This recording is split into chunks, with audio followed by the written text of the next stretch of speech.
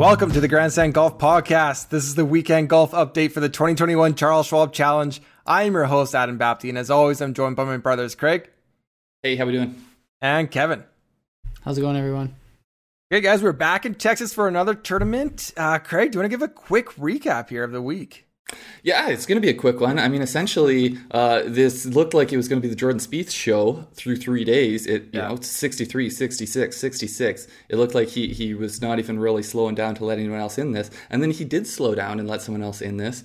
Jason Kokrak, you know, by the end of Saturday, it was pretty much a two-horse race. Right. And both of them were trying really hard to let the other guy win today.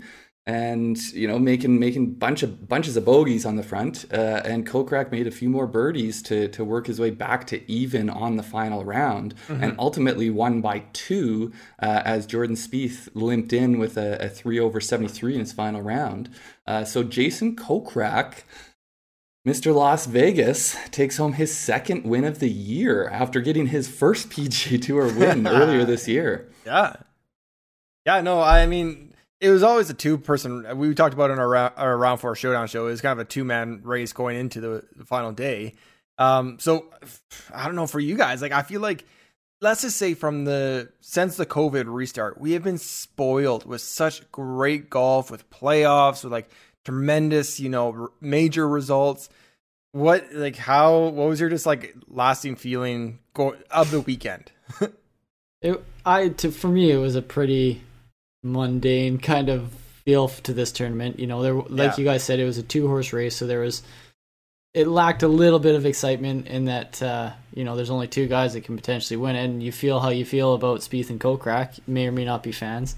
I really thought that Sergio Garcia was going to make a run at it today. That did not happen, leaving me disappointed. One and done implications. That's major one and done implications. Thought I was going to make up some ground. I, in fact, lost more ground. But, like, you know, I think we're going to talk about it, but the week after a major is always a tough one. And this, I think with the course and with the way this tournament kind of unfolded, it sort of didn't do itself any favors. I think any week after a major it's tough to get up for the next tournament. And when the major happened to be, you know, one of the greatest players of their generation winning as the oldest major winner ever in, you know, on a spectacular golf course beside the ocean. Like, there was a lot of really good things about last week, and it's hard to get as excited for the next week. Well, plus Kokrak already won this season, as you said. Spieth, like, if it was Kokrak chasing his first win, that would be a little bit of excitement, some drama down the stretch. Spieth, you know, if Spieth didn't have his last couple months of his rebound, and this was kind of like kickstarting the new Jordan Spieth, and he didn't have that win, that would also be exciting. But it's like, okay, 2 guys already have a win this season. I think especially if he didn't have that win. You know, like, even if he had all these top 5s and everything, but didn't quite have that breakthrough win, then there would have been the eyeballs on it. Yeah, I completely agree. So, to me, and I mean, yeah, it's kind of in and out. It was a beautiful day here. It seemed like it was kind of inevitable what was going to happen. Tune in early, tune in late, and kind of, I feel like I got the gist of it. Like, that's kind of how I feel with the day, with the tournament. Yeah. The one thing that really stands out, so like if I were to say what was my one takeaway from, and this is more, I guess, just from Sunday, but having crowds back on the golf course, and when you have a hometown heavy favorite like that, it was difficult. Kokrak was facing additional difficult things to get that win today. Having, you know, like, people were straight up cheering when he missed shots, when he hit bad shots. That rattles you. Or, I mean, it didn't rattle him, but, like, that is something that if you're not mentally strong and have a good mental game, then that is going to rattle you. Yeah. Yeah. Nope. Yeah. And he did kind of overcome that today, and he wasn't shy to admit it afterwards in his post round stuff, saying, you know, they were cheering for him. He doesn't blame them for that. That's, you know, hometown event. That's what you do. So, so it's kind of a bizarre year. I mean, we got Bryson, 2-time winner, sure. Stuart Sink, 2-time winner. Don't think surprising. A little bit surprising. Jason Kokrak, 2-time winner. Yeah, that's also kind of surprising. And at the end of the year, Phil Mickelson winning the PGA Championship at 50, surprising. We got a Ryder Cup 2021 Whistling Straits. Now, Sink is he part of Phil? Jason Kokrak? Like, how many of these guys are part of the conversation when we're like, but what about the Xanders, the Finals, the Webbs of the world? Like, what's going to happen with this US team? That's a really good question. And I'm not exactly sure what the point standings are right now. But essentially, these guys, they can play their way in. Yeah, I mean, I kind of hate what the U.S. did going to 6-6, where only 6 qualify, and then the captain gets to pick 6, because I think it does make it much harder for this type of, a Kokrak to play his way onto the team. Because if he's 7th or 8th or 9th, the chances of him being the captain's choice are a lot less than a Jordan Spieth who's 7th or 8th or 9th, So I got the rankings here. Do you want to hear them where they are right now? Yeah. I'm pretty sure this is updated because Kokrak moved up a bunch, but we got in the top 6, DJ, Bryson, JT, Brooks, Colin Morikawa, and Xander. So that's your top 6 right there. 7 through 12, we got Patrick Reed, Tony Finau, Jordan Spieth, moved up 2 spots, Daniel Berger, Webb Simpson, Billy Horschel, Jason Kokrak is at 13. Yeah, and now I think the one thing also, if you do go, the RyderCup.com website has all of the points totals there. Essentially, the points now, and any points earned now, they're earning at a higher rate in the 2021 season than they were in previous years. So it's easier for people to move up with essentially their recent play coming as we get closer to the tournament. But yeah, so I mean, essentially for him to automatically qualify and not be a captain's choice, he has to get it up to the top 6 there, which you're going to have to do a lot of work. So, I mean, some notables, Patrick Cantlay's 14, Bill's 17, your boy, Craig, Will Zalatoris is 19, Kevin, your boy, Max Homa is 20th. A lot of big names. Yeah. I think I think it's pretty tough if you're sitting between like 6 to 10. Let's say it's something to overlook somebody who's sitting there, as not taking them as a captain's pick. You have to respect that they were close. They've had a good season. They're playing well, likely at the time. I think with those last 2, it can be a little bit more sort of wild card type picks. But I'd like to think that the guys, 6th through, or I guess 7 through 9, anyways, 7 through 10 have to be pretty safe if they can climb into that spot. I think the one potentially concerning thing is if it's someone who had earned a lot of points and has just like been falling and falling and falling and cascading down the board, then it's like, man, like, do we want to take a shot on this Dustin Johnson who hasn't, maybe that's a different story, but whether say Xander, if Xander really, falls off further from where he is right now and just continues to plummet, are you going to take that shot that I think he's going to show up and have game? And the other thing, too, is it's going to be completely overanalyzed for, however many matches these guys get. Whoever is those last couple ones in, their performance is going to be overanalyzed. And, as Craig, and I'm going to give this one to Craig a little bit, because picking showdown picks in DFS is like, yeah, we have, some kind of things to go on. But it's also 18 holes of golf that can be completely random if the person's, in a bad mood, had a bad range session, had a bad sleep. So you pick Billy Horschel, match play, he played really well instead of Phil Mickelson, and then he goes 0-2 or whatever. Well, why'd you pick Billy Horschel? Completely overanalyzed. Yeah, absolutely, it will be overanalyzed. I mean, I would say that always is the case with the captain's picks. That's probably the most, aside from kind of setting the general tone, and I guess the matchups, slot him in. But that's the most significant thing the captain does. But I just think it's funny because the conversation seems to come up after every win. Like, I remember after Kevin Na won in the Sony Open in Hawaii, there was a lot of chatter about oh yeah, he's no brainer, going to be one of those guys that you want to have on the Ryder Cup team. And it's like, well, you're leaving anyone you like that in that fringe range that you're like, oh, he's going to overachieve if you give him a chance to get out there. You're leaving off a pretty good name. So I think that we're going to have to get through a few majors here. Those are extra points in those ones. So there's still a lot to shake out. It's like people are searching for like their Ian Poulter almost, right? Like who's our Ian Poulter that'll like just like always overachieve kind of deal. Yeah. Okay, guys, I got a question for you. We're kind of talking, hosting a tournament after a major. So we're given the Grand Slam Golf Invitational. PGA is like, okay, we have 2 spots in the calendar. Let's say it's going to be in Canada, and we're either, let's call it the PGA. You can have the week before the PGA or the week after the PGA. Where do you want the tournament slotted and why? Before the PGA. Because after, like we said, it's hard to get up for it. Before, people are kind of like excited for it, Some guys are trying to, we talked about before the PGA, do you play the week before a major, or do you rest or go to the course, get extra reps in there? Well, I think a lot of guys end up playing because they want to go in there with momentum. So you get more of the top players, and I think you also get, all that little bit of a buzz is already going.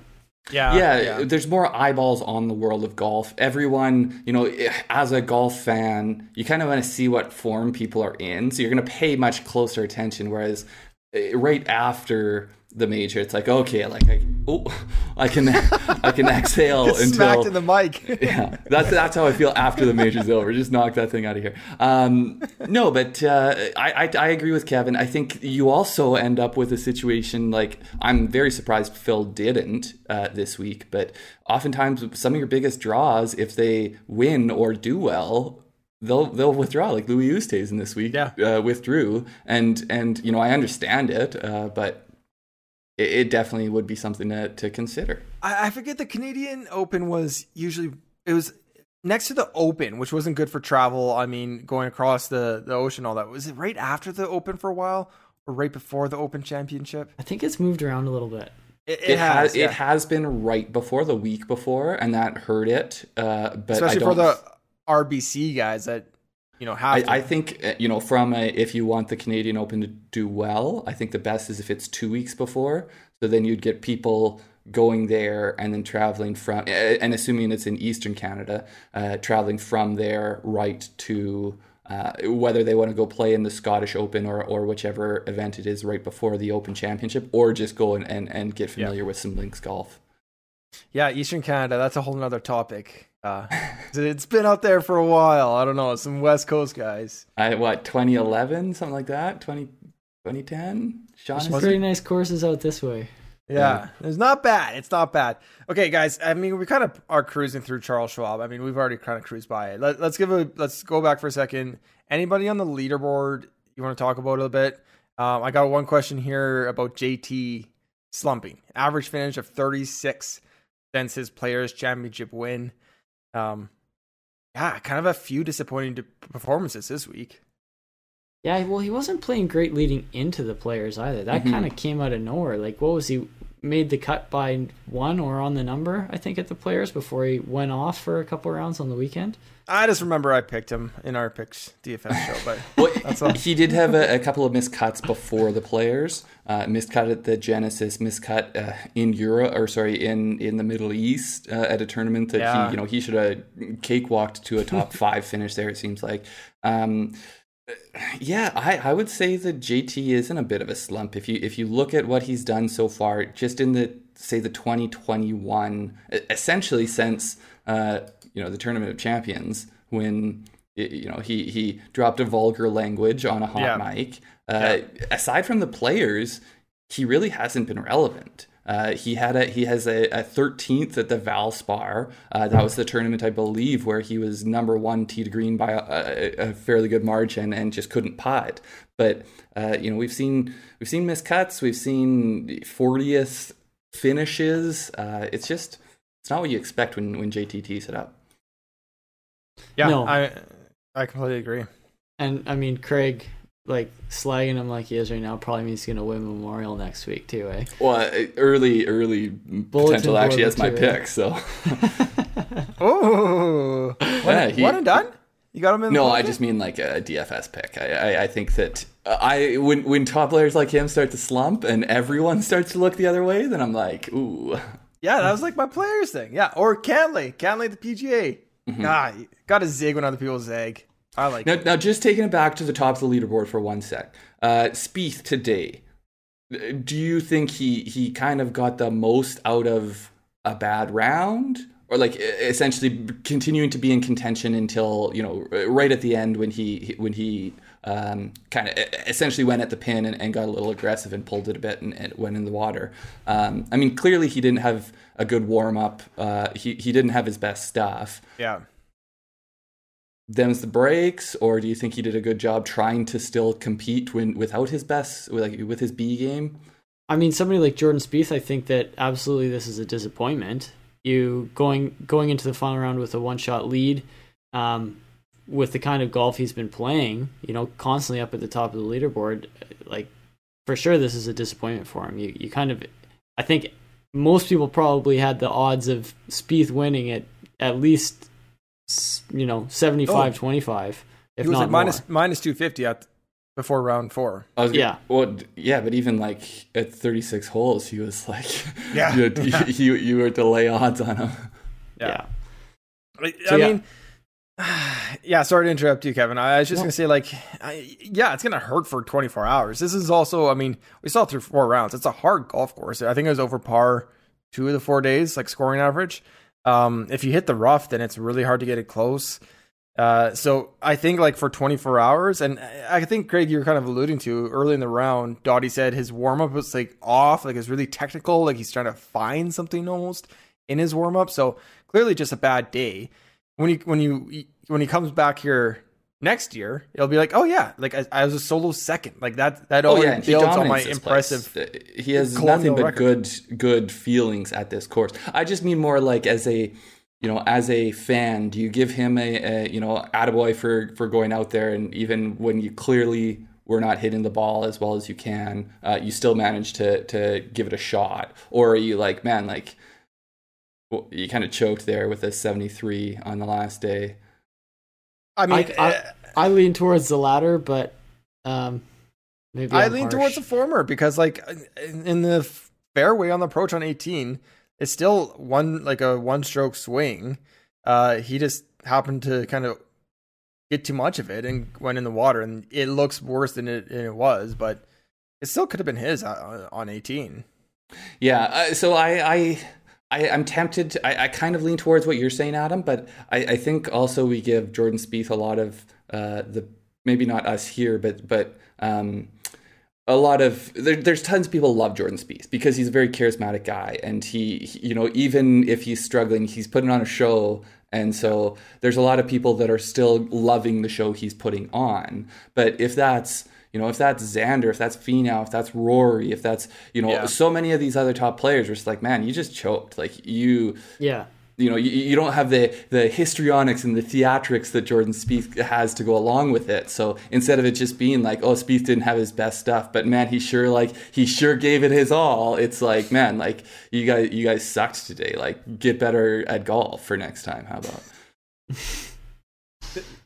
Yeah, I mean, I don't know what to say. Like, it's just kind of going back to the whole Ryder Cup thing. It's like we live in such a media overload, overstimulated world that we live so in such small time windows that everything is kind of probably overreacted to than it should be. Oh, absolutely, especially in sports, and especially in golf, where we read so much into it's sort of like Jerry Seinfeld with like fastest man in the world. Nobody knows him. If you're just listening, not watching, Jerry Seinfeld has a bit where he's like talks about the 100 meters and essentially fastest guy in the world, and someone no one has ever heard of being a nose apart. And that's what I mean. We're talking about a golf course with 18 holes, where one guy took 70 strokes to get the little ball in the hole, and another guy took 73 strokes to get the little ball in the hole, and one's a choker and one like just steadied the ship. Like, it's a little bit, like you said, Craig, it's crazy. It's such a finite little thing. It's one chip that goes way too far, and then you have to two putt, and then it's, one that goes in the water. Like, with a bad break or a good break that the other way.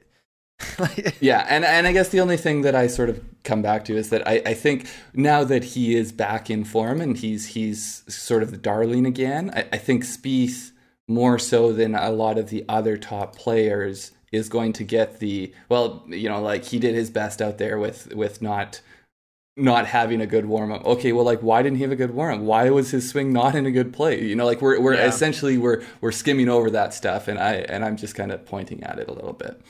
So I'm reminded a little bit about, I have a good golfing buddy whose wife is not into golf at all, and he'll show her like an amazing shot, and she'll just be like, yeah, well, that's his job. So he should do that, and he's like, you don't understand like how hard this was. It's like, well, that's his job. Yeah, he's getting paid a lot of money to do that. So it's like a little bit of it. Yeah, of course you feel, I like Spieth.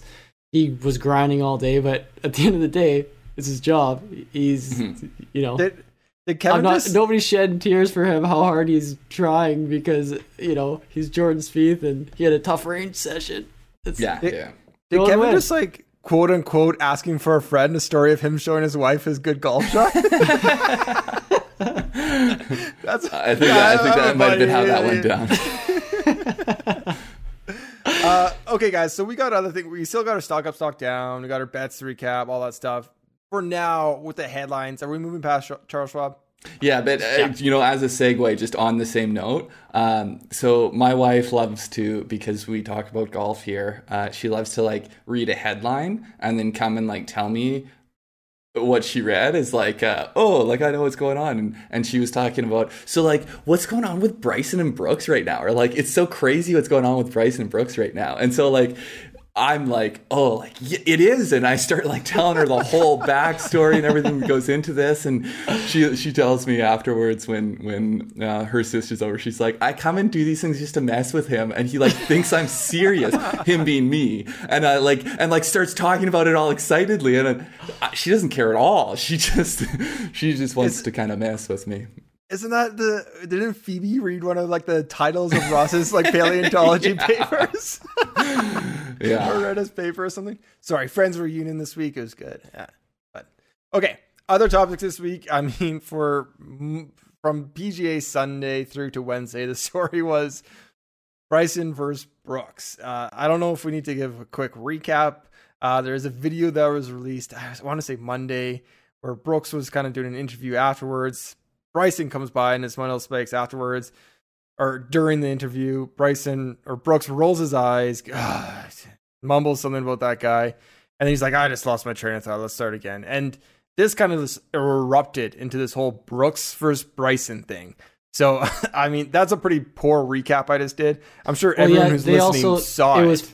It was followed up with, a couple of tweets back and forth, and the drama got up there.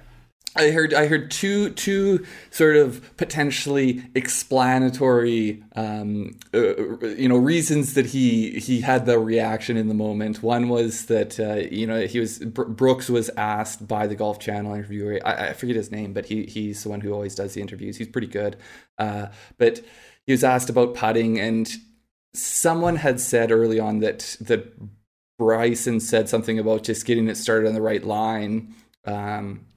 And then the other one I had heard was it was just the clatter of Bryson's metal spikes on the concrete. But yeah, for whatever reason, Brooks decided to go with the biggest, very exaggerated 4-year-old eye roll. Yeah. And then, so what do you guys think? What do you guys think of it all? Okay, so this might not be a popular opinion, but as is happening, I thought it was kind of humorous, but then every other tweet that came out or Instagram story or post from them, the more I just this, I'm not buying this. I just don't think there's this $40 million PIP money we got hanging around. These guys are just trading these shots and it's getting everyone worked up into a fury. But I'm just not buying it. It doesn't seem legit. It doesn't seem real. It just, I don't know. I lost interest very quickly. You think it's all trumped up, eh? Yeah. See, I disagree. I think there's genuine dislike and I think there's genuine friction. But I think both of them are. I think it is being magnified, not because they're so aggravated, but because they enjoy the back and forth and everything. And the attention that it comes with? The attention. I like, to be honest, I'm not a huge fan of either one of them. Like, I respect the hell out of both of their golf games. But neither are guys like, neither are Rory McIlroy's in my heart. And so I kind of watch it with a detached amusement. But I do agree that, like, if you actually have beef, then there's better ways than, like, underhanded comments on Twitter replying to the. But it's an entertainment business. What do you think, Kev? Like, honestly, I think that it's hilarious. I think they have legit beef. I disagree with you. I do think it's probably been played into a little bit, but I think the beef is real. I think they genuinely don't really like each other. And I think it's hilarious. Like, I think it's good for golf. I think golf needs to lean into these kind of things. Not like pair them at the U.S. Open, like everybody's calling for it. But why not? You got 2 of the past 3 champions. Like, put them in the same group and see what happens. I guarantee you more people are going to watch if that is the case. 100%. Yeah, I completely agree. Golf needs to move past the country club, retired old white man, Yeah, image. and we're all buddies. Everyone's everyone's a great guy. Like, no, let these guys have, like, interpersonal conflicts and, like, don't shy away from it. Like, lean into it. Yeah, I was just to say, so, like, say if you think about the target market for the PGA, as you've either got your new golf fans that they're trying to attract that are maybe younger and enjoy this type of thing more, and, like, the person who doesn't know what Twitter is and they love hearing Nance and Faldo wax poetically for most of the broadcast about things unrelated to the tournament. So say you have those two. I think that if the argument that the reason you're not going to pair them is to appease the latter, then I don't agree with that, because so if golf is this gentlemanly sport where this is not how you're supposed to comport yourself, then, like, okay, well, then put these 2 people out there and make, they should be able to still carry themselves and compete like professionals. And if golf is not that gentlemanly sport, then why are you resisting this? Essentially is what I come back to. I think either way it makes sense to put them together and lean into it. Like, yeah, so I don't know. I feel like I'm just gonna ramble here about why I feel like it's just kind of getting, like, fuel on this, like, kind of non-existent kind of fire that it is. But, like, I just want this, like a MJ Last Dance type conflict where it's like handle that practice and, like, it's just like this conflict, or like Dallas Cowboys, or like a Reed versus Rory, like something on the course. It's just like a Twitter, like, back and forth. Plus, here's the other thing. We know for a fact that, like, they don't always use their Twitter handles themselves. So they have social media people that tweet for them. So, yeah, they have to go through them and have things kind of approved. But what, just because Bryson posted how much the win meant to him when Sam Burns won? And then that post was quickly deleted and then put onto Sam Burns' account. Exactly. And, like, over social media, yeah, pair him at the US Open. Why not? Like, do that. See what happens. If there's, like, some good eyes rolling there, great. Or if there's, I don't know, some disrespect on the golf course, even better. Like, yeah, I want that to be a real thing. This just kind of feels like, I don't know, they're trying to hype up some kind of fight that isn't there, or they're trying to get these pay-per-view dollars with this fake hype. It's funny. I agree. So what I come back to is, I'm just not the type to be super entertained by this. Like, I would be entertained watching them play together. The back and forth on Twitter, I just don't really care about. Like, I know that it creates buzz, and there's some people who get super into it, and that's totally fine. It's just like, I'm just not super interested in it. If you have people with genuine friction and they have to play a 5-hour round of professional golf together, that intrigues me, and I would be interested in that. But, like, I'm not going to go dissect their post histories on Twitter to figure out if this is a manufactured or real post that this person. Of course not. Yeah, I mean, anybody who's looking that deep into it needs to find something else to do with their time. But have you seen Twitter?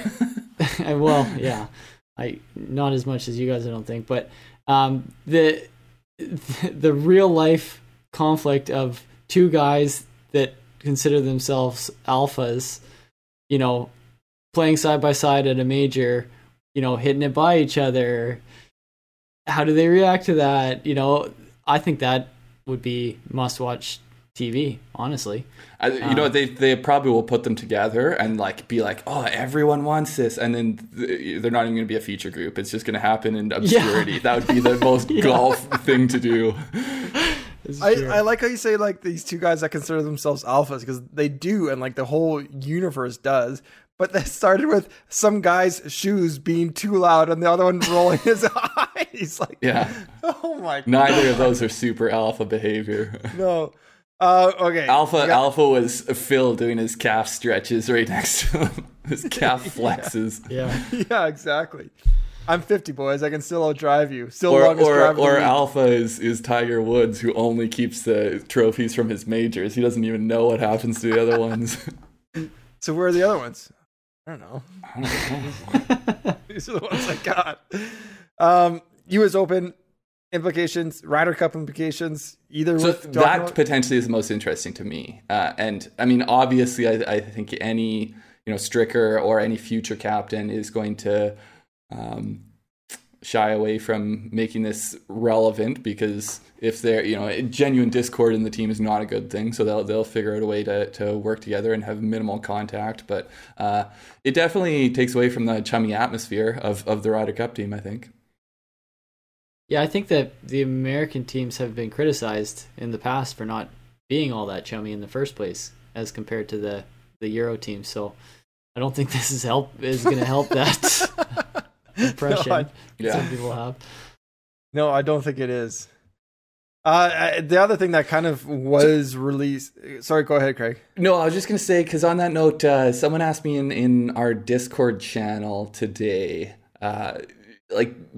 I think you guys are both on the same page as me, but was asking me as a Canadian, do I typically cheer for the Euros or the Americans? And I was like, well, I don't know as a Canadian, but just me personally, I'm basically always riding pretty hard for the Euros. And I think, well, first off, where are you guys? I think I know that you guys are similar, but I'm not sure. Kevin? I flip-flop, to be honest. I'm definitely, it depends on the team, it depends on the players. When Tiger was doing his thing, I was pretty all in on Tiger, so I was cheering for him to have success there. I like a lot of the American players, but I don't, there's other ones I don't care for as much, and I like a lot of the European players, so it can be a match-to-match thing. I mostly just want it to be a good event and exciting. And close. And I find myself, towards the end of it, I'm cheering for one or the other. It sort of is dependent on the team and the year. I think that's fair. And yeah, especially wanting to be close down the stretch.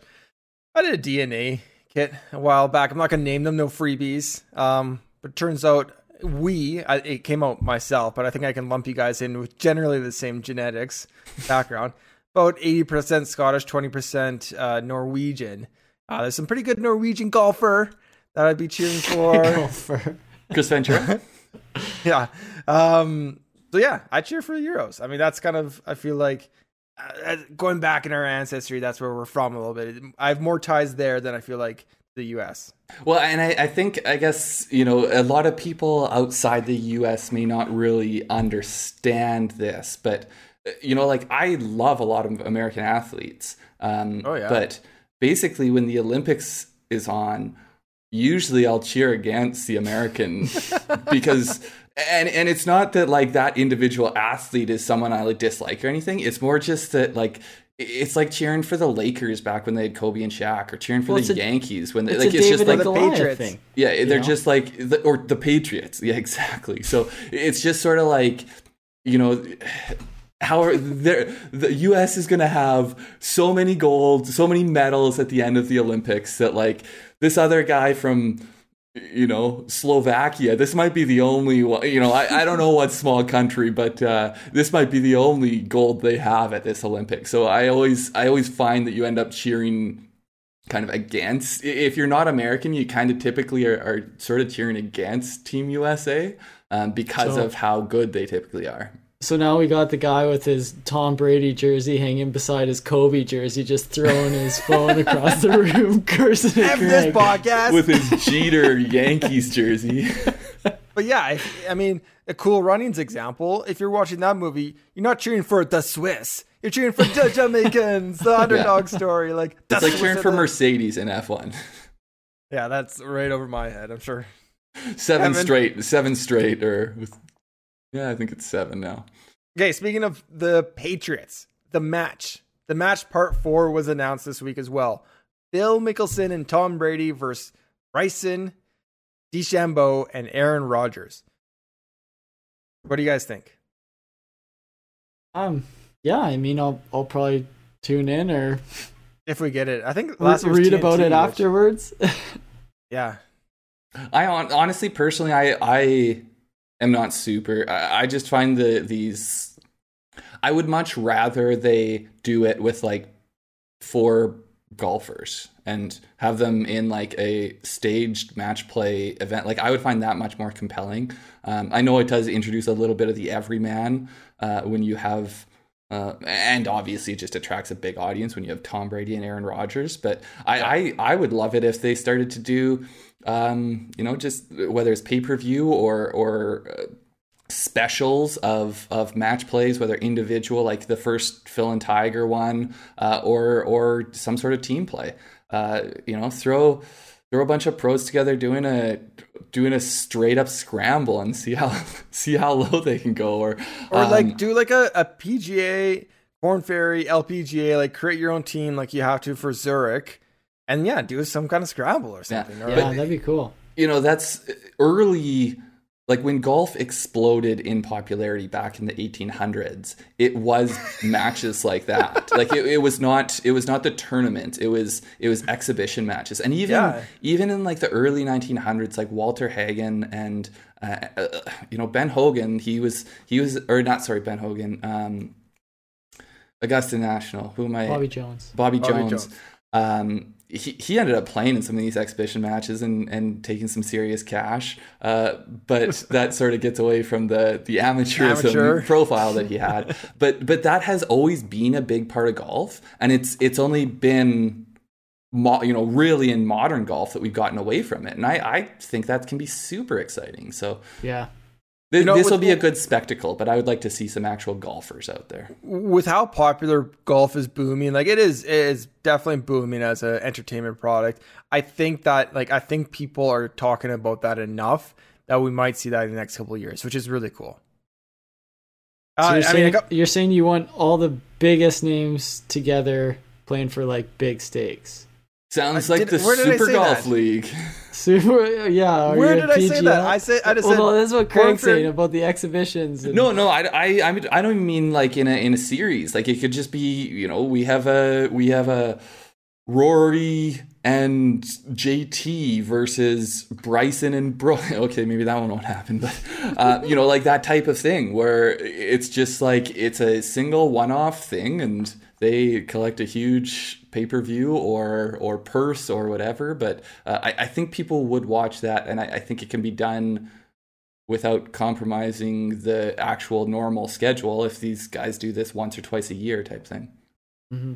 A couple things about the match. The first one, Tiger vs. Phil, was 2018. I don't think there was a bet on this, but if you could bet both guys would win majors afterwards, I think it'd be pretty good stakes, and they both did, which is incredible to think crazy. about. And another kind of cool one, I think this one, the match part 4, is being played in Big Sky, Montana. So just kind of a stone's throw from me, just south of me. But I was trying to do some research on the course, and it looks pretty cool. In Big Sky, Montana for this one.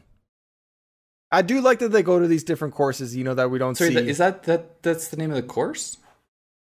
Or that's it's a place. I think it's also because it's the name of a golf course in British Columbia in Canada. So that's the only reason I was thrown off. I was like, oh, maybe I'll go check it out. It's also a descriptor. Oh, it's a big sky. I think Montana is big sky country. I think that's like their motto or something about it. But anyways, it's not super important. Well, now you threw me, and now my Google search is coming up empty. So you get into your 3 stars. I'll Google it. Okay, 3 stars for this week. Oh, thanks, Craig, for the segue for passing it over. 3 stars for this week. 3rd star, Jordan Spieth, looking like a 1st star the whole time, but he ends up 3rd star. I don't know, like we said at the beginning of the podcast, or at least my take was, at the end of the day, looking back on the tournament, it'll be a good 2nd. He has 5 top 10s now in his last 6 tournaments. Wow. 5 top 10s, 6 tournaments. Pretty good. Pretty good. Pretty good. 2nd star, Alex Jaka. Guys, this guy's he's a regular on the 3 stars. His second time he makes this list in, a couple months, because he just goes out and he wins another Champions Tour major event. Incredible. So, we talked about him winning that first one as like an alternate or a Monday qualifier. I think was a pretty cool story. So he's playing the KitchenAid Senior PGA Championship, won this week by 4 strokes. That's 2 major wins in only 2 starts. He's now chasing the Slam, the senior major Slam for the year. And he only has 5 starts total on the Champions Tour. It's incredible. Like, who comes onto a tour and just like dominates 2 majors right away? It's incredible. No matter what tour in any part of the world at any age, it's incredible. I was gonna say, who did 1 was Tiger Woods, and then he was pretty good in a few other ones. But no, there's more Tiger love coming from you tonight than usual. I'm actually quite impressed. Moving on. 1st star, Jason Kokrak. We kind of alluded to it, but starts, the professional starts or PGA starts. I think PGA starts. Let's go PGA starts. PGA starts before his first win, 232. PGA starts before his second win, 17. The floodgates are open now. He's a winner. He's just gonna keep on winning. He did what he needed to do in that final group in Jordan Spieth's home against Jordan Spieth. Handled it well. Got his second win. Great finish. Great tournament. I don't actually know if it was in his home. I think it was at the course.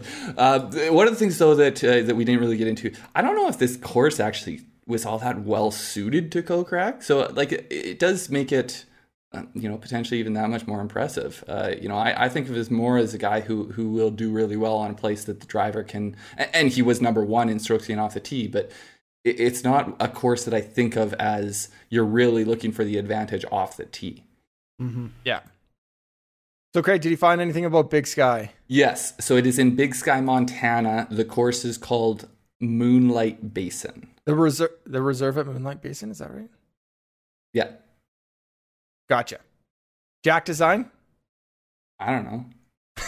But the tagline is "Big Time in Big Sky." Sounds good. Sounds like big time. Big times are to be had down there.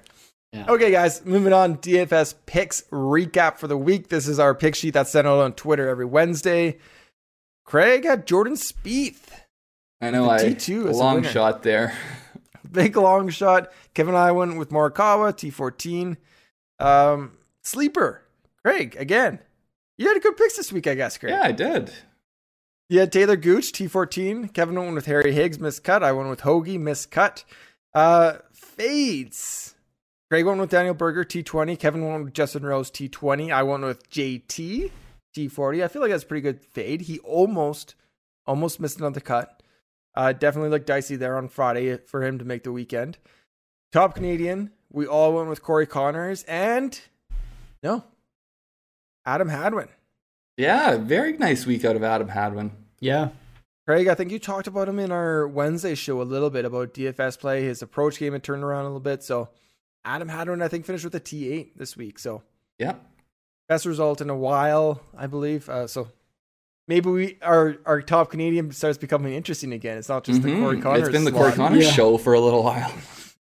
Okay, one and done. This is where it gets now the main event. The main event. So I think we can just breeze past this week. Hoffman, Harman, and Garcia. And we were talking on our Saturday night show that it looks like it could fall a bunch of different ways. I think Hoffman was furthest behind. Sergio Garcia was in the second to last group. I want to say he was solo third. He was 2 clear in third, I think. Yeah. So Kevin went with Sergio Garcia, which I want to figure out that pick here in a second, but finished T20 for 68 grand. That's got a sting. Craig went with Brian Harman with a T8, just under 200 grand. And I went with Charlie Hoffman, T3 with a 366. But man, everyone that kept tying him after because he got in early, Ian Poulter sank a long putt. And I'm like, oh, they're cutting this check up a little bit more and more. Well, Kazire missed a couple putts to take it one lower. So Hoffman actually could have ended up in fourth there. So, Yeah, that's true. Yeah, that's true. Or he could have shot 6 over today. Okay, quick recap. Craig at 5.7, I'm at 5.25, and Kevin's at 4.5 million. But Kevin, where did you come up with this Sergio Garcia pick? I'm interested. It's a surprising one. Yeah, well, I don't know. I was thinking he's played decent here.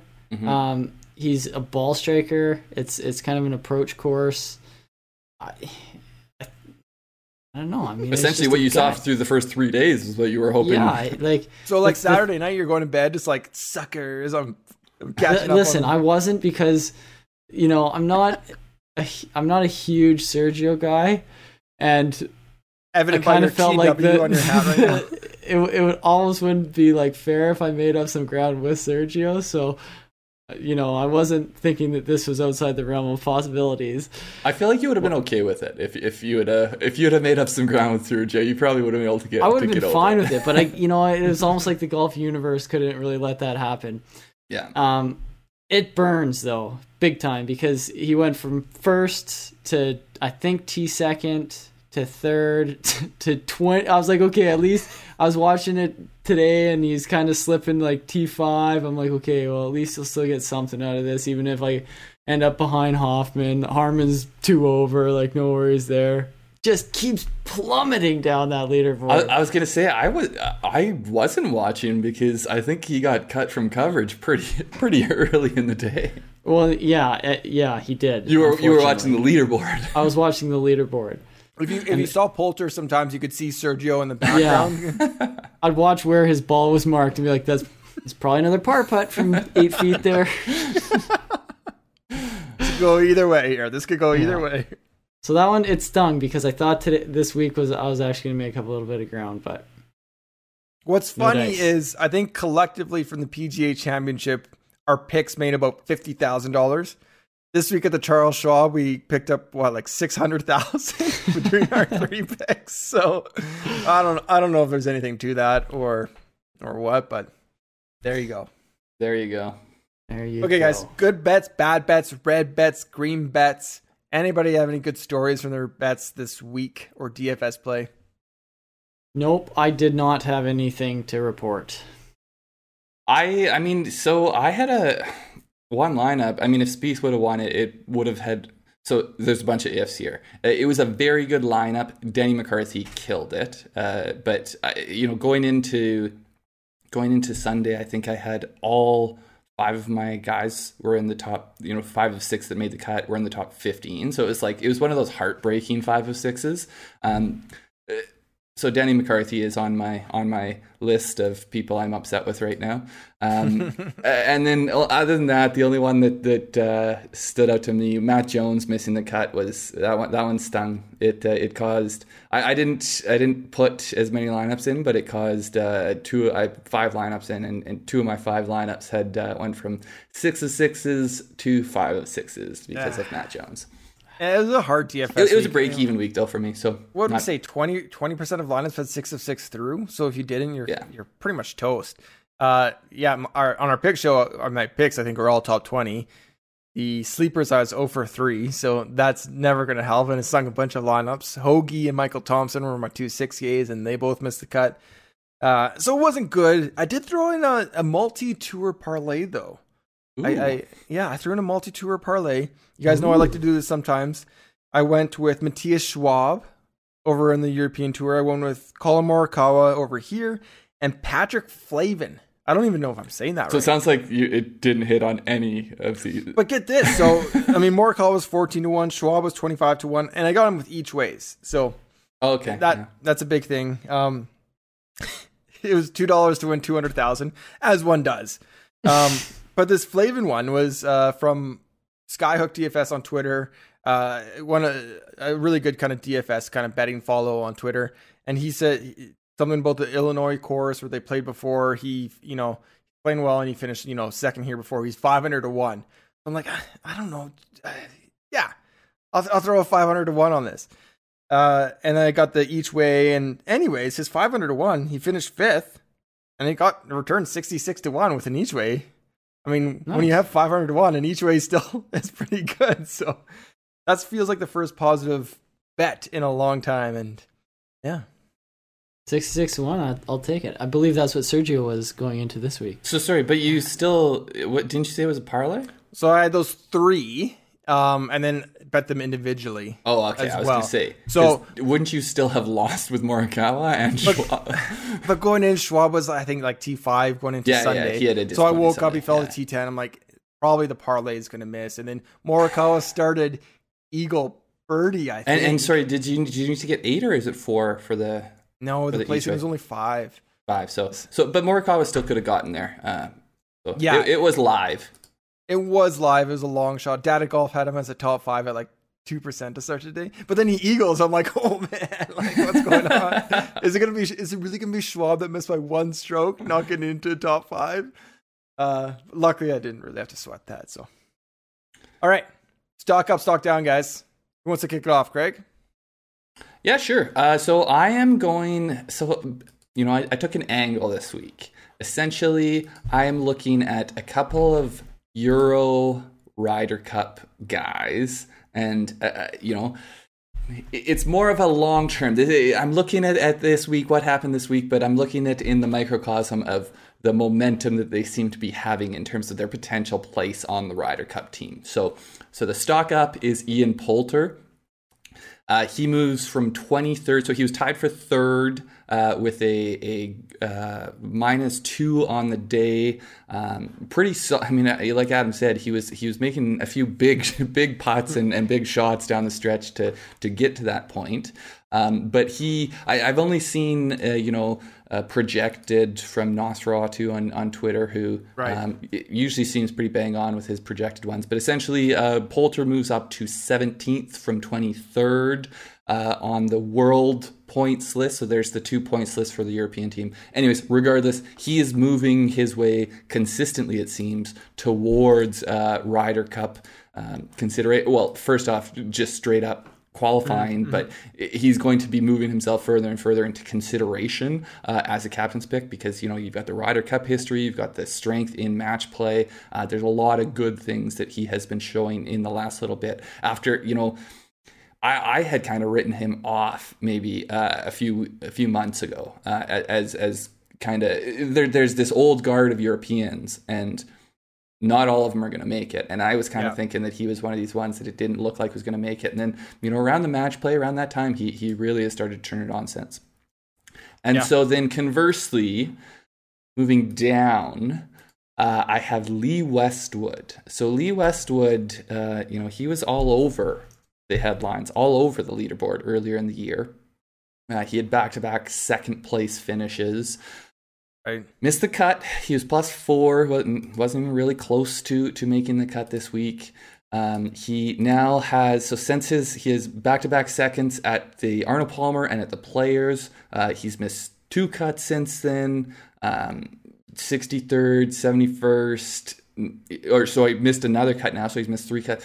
It hasn't been great. He does have a 21st at the Byron Nelson in that time, but he seems to be falling down the board. So maybe this is kind of the one where we see the inflection point of maybe Westwood. So he's the third last one to automatically qualify now. So after him, you've got Matt Fitzpatrick, who I do expect to kind of move up as well. And then Perez, who, he's going to be borderline. But if Westwood doesn't continue to do things, I don't think he has done enough at this point to make, to guarantee that he's going to be there.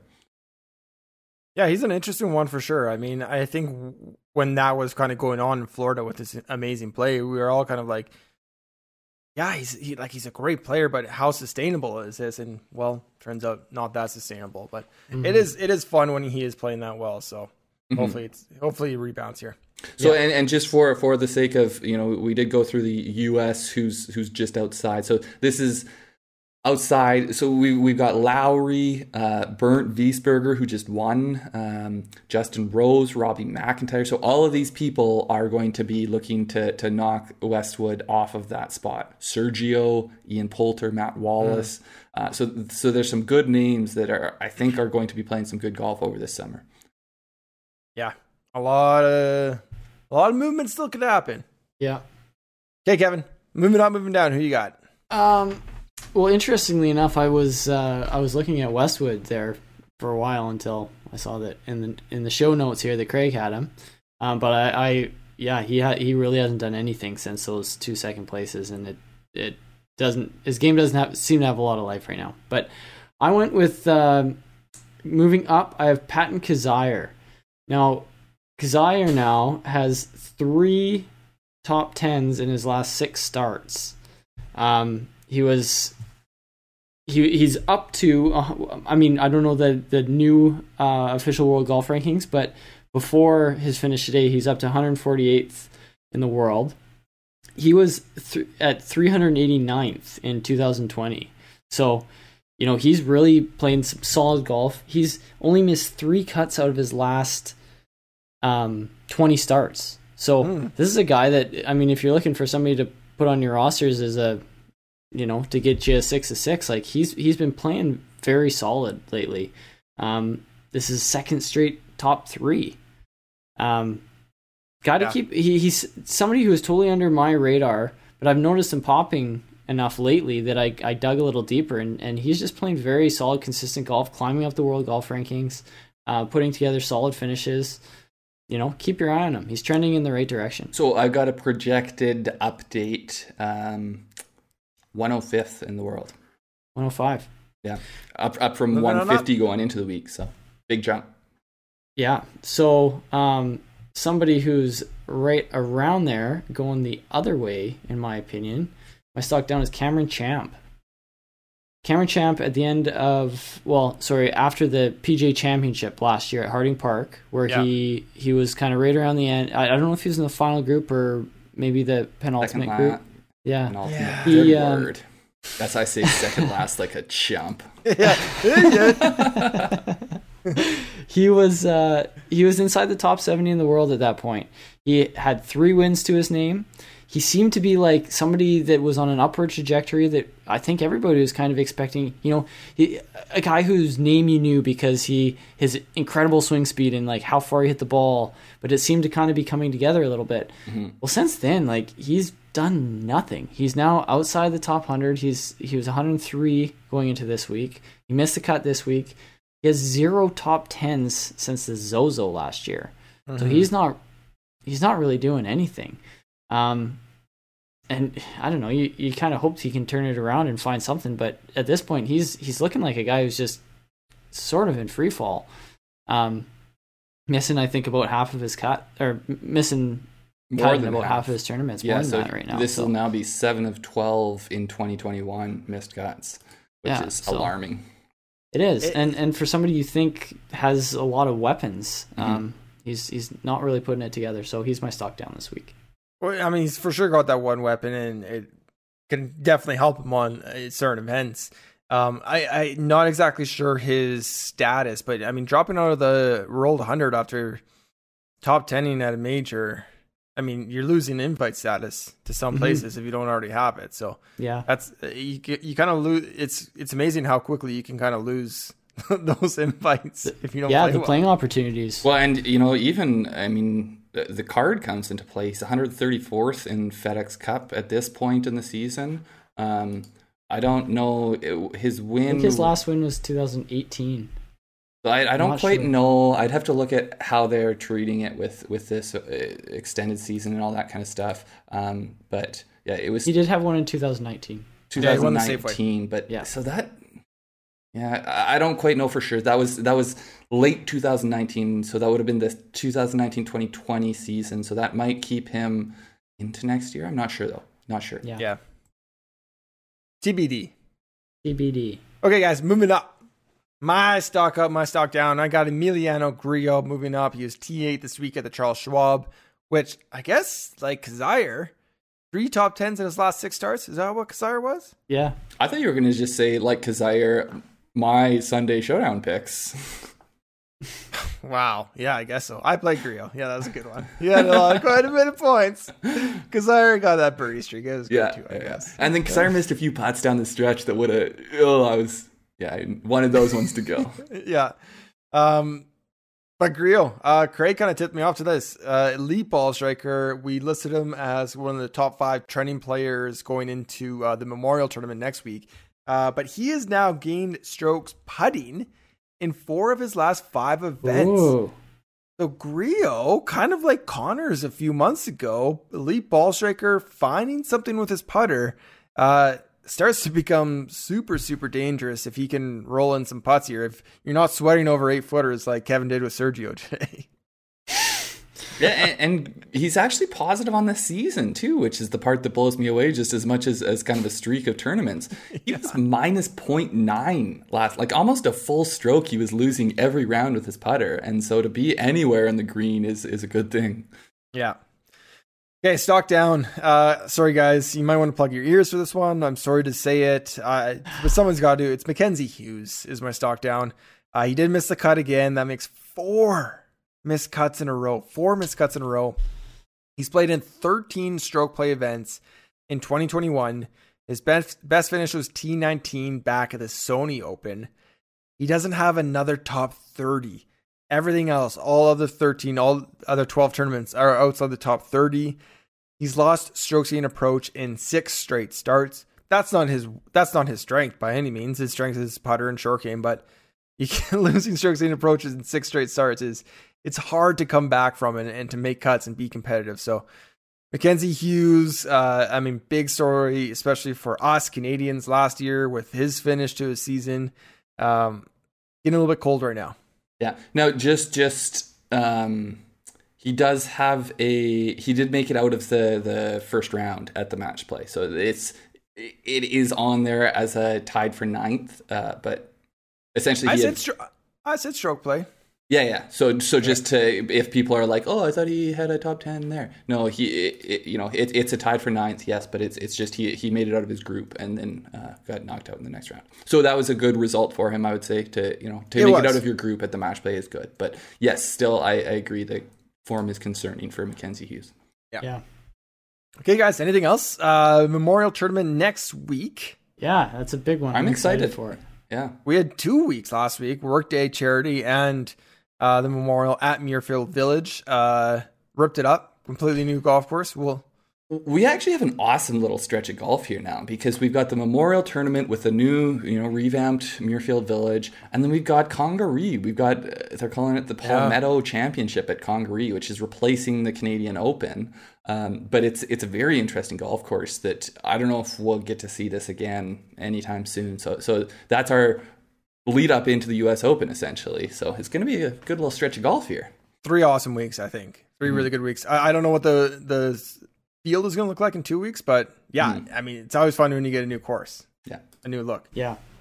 Okay, everyone. Thank you so much for listening. Please rate and review the podcast. Does mean a lot. Does really help us out. Subscribe on YouTube. If you're watching on YouTube, make sure to subscribe. Hit that thumbs up. Follow us on Twitter at Grandstand Golf.